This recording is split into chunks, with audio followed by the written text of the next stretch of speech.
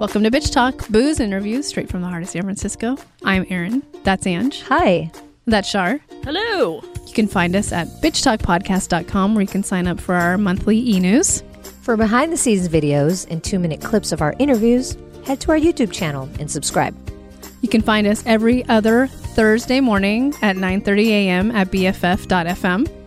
And if you like what you hear, rate and subscribe wherever you listen to podcasts. For the love of God, do it. It really helps.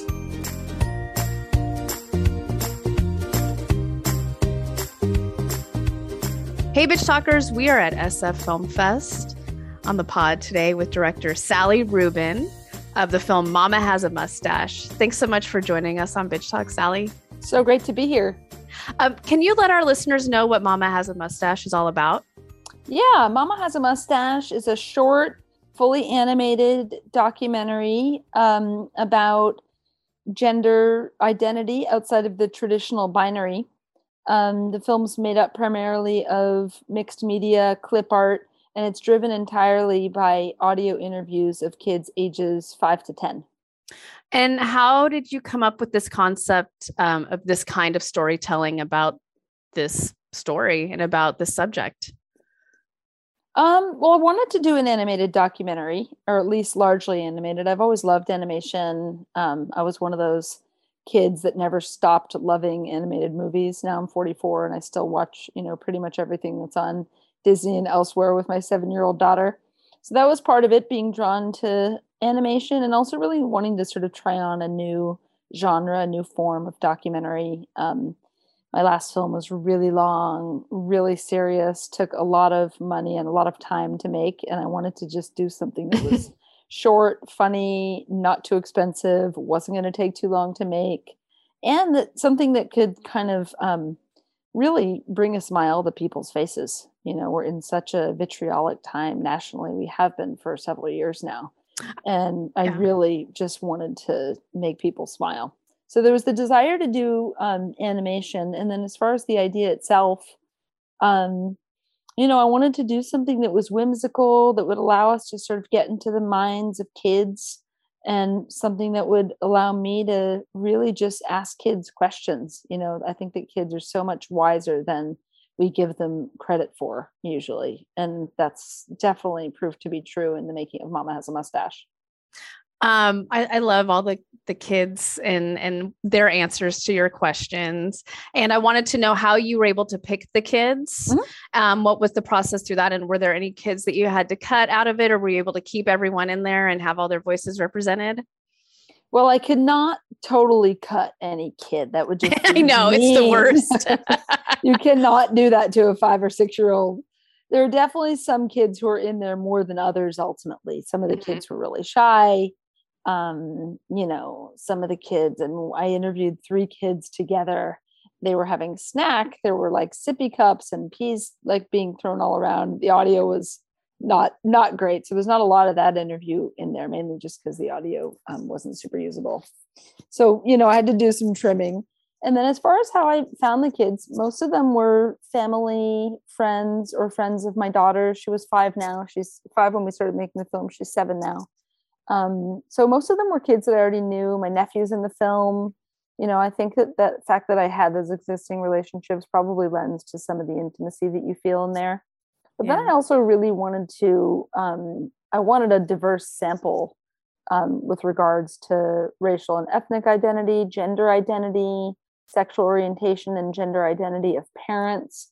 So I went online, I went on Facebook, joined various social media groups for queer parents or parents who have queer kids, and then I also wanted to diversify actually coastal, but West and East Coast, rural versus urban. So there's kind of a mix of kids in there actually. And I think that that's part of what allows it to fit the story to feel like it's a bunch of different kids who have different experiences. They're not all singing the same tune. I love that. Really thoughtful way of putting that together. Are these conversations that you already have in your family life, in your daily life? It seems like you asked just the right questions to get the right response, or is it right? I don't know. But is there the welcomed response that you got from the kids? Yeah. With the 12 kids, I had about maybe 20 questions or so that I asked each kid, kind of clumped into category. And I ran the questions by the parents first. Not every kid expounded on every question. Like some of them clearly had more experience talking about gender identities that were outside of the traditional binary terms like genderqueer, non-binary, gender non-conforming, transgender. Some of the kids didn't know those terms, but some did. And then some of them had lots to say about how babies were made. Some of them had nothing to say. So it kind of just depended on what each of them brought to the table. Yeah, every single one of them, though, even the ones that were as young as 5 years old, brought a lot of wisdom actually and freshness to what they had to share. There was a moment in the film that I loved that talked about Queer Eye and had little snippets of JVN in there, Jonathan Van Ness. If no one knows who that is, who's listening, which get out of here. But I loved that. And it just made me think of, as the saying goes, representation matters. So can you talk about just using that information and using that clip and the kids' answer? Yeah, well, a big passion of mine, a thread through all my work, actually, is media representation. My last film, Hillbilly, was all about media representation of Appalachia and rural and working class folks. I think that especially with kids, if you look at cartoons, if you look at stereotypes, mostly negative ones, mostly they're absolutely smattered throughout cartoons, which is where those are targeted directly at kids, so that always is in the back of my mind, actually, whenever I'm watching any cartoon, just thinking about, how much information kids get through the media at a very, very, very young age. And in a way, that chapter, it's really brief, but the little boy says that he's learned about gender through watching his mom watch Queer Eye. And then he goes on to describe JVN and how he looks like a girl, he dresses like a girl, he acts like a girl, but he's got a boy body.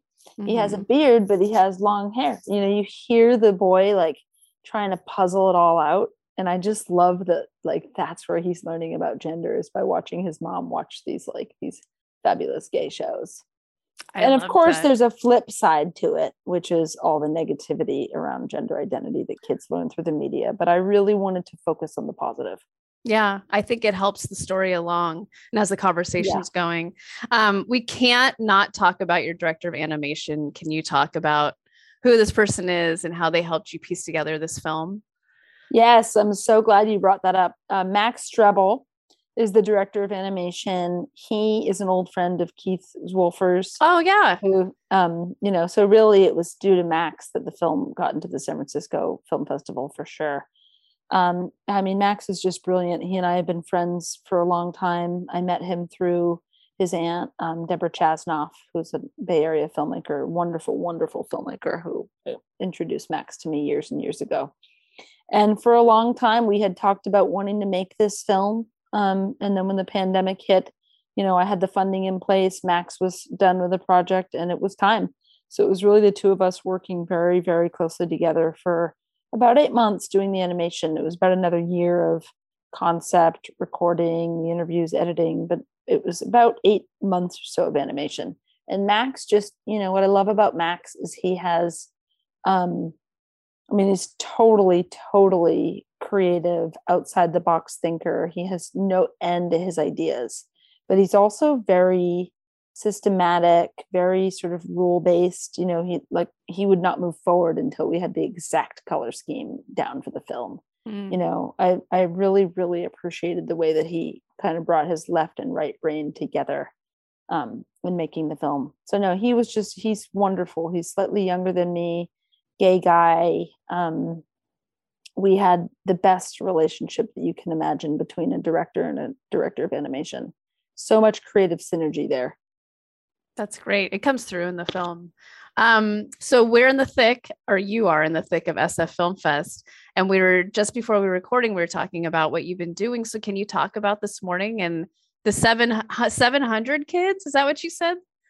Yeah, I had the most amazing morning. I went to a screening at the Castro Theater 700 kids were there, elementary school kids. They were shrieking at this screen, laughing, shrieking, giggling, clapping. It was so, so, so exciting. There must be an initiative with public schools in San Francisco where the teachers can bring the kids to the festival. So I did a Q&A with them. And how did that go? The Q&A was fun. I mean, it's so fun doing one with kids. They'll ask you questions like, is it hard to make movies? Or, right. Like, yes. Yeah. I got a question. How do you make a movie? So really, really fun. They're so cute. Oh, so that was fun. And then I went straight from there to Jefferson Elementary, where I talked for 45 minutes with a third grade classroom. They had already seen the film twice.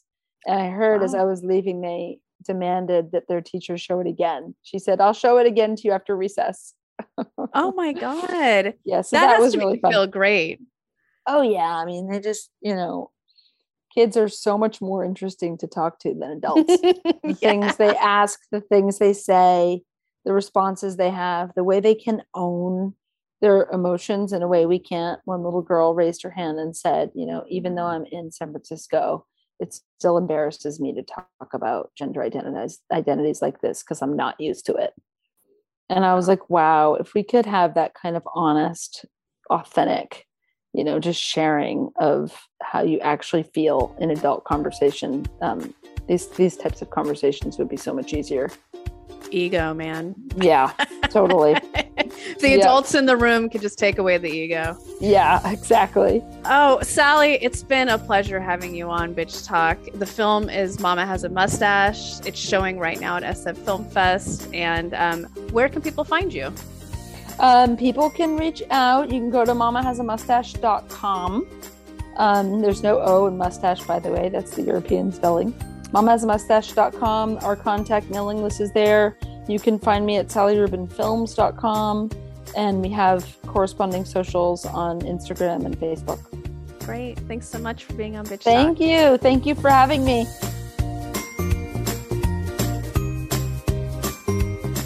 If you like what you hear, rate and subscribe wherever you listen to podcasts.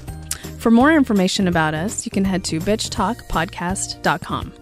This podcast is created, hosted, and executive produced by Erin Lim. My co-host is Angela Tabora, aka Captain Party. The show's edited by producer Shar. We're powered by GoTo Productions.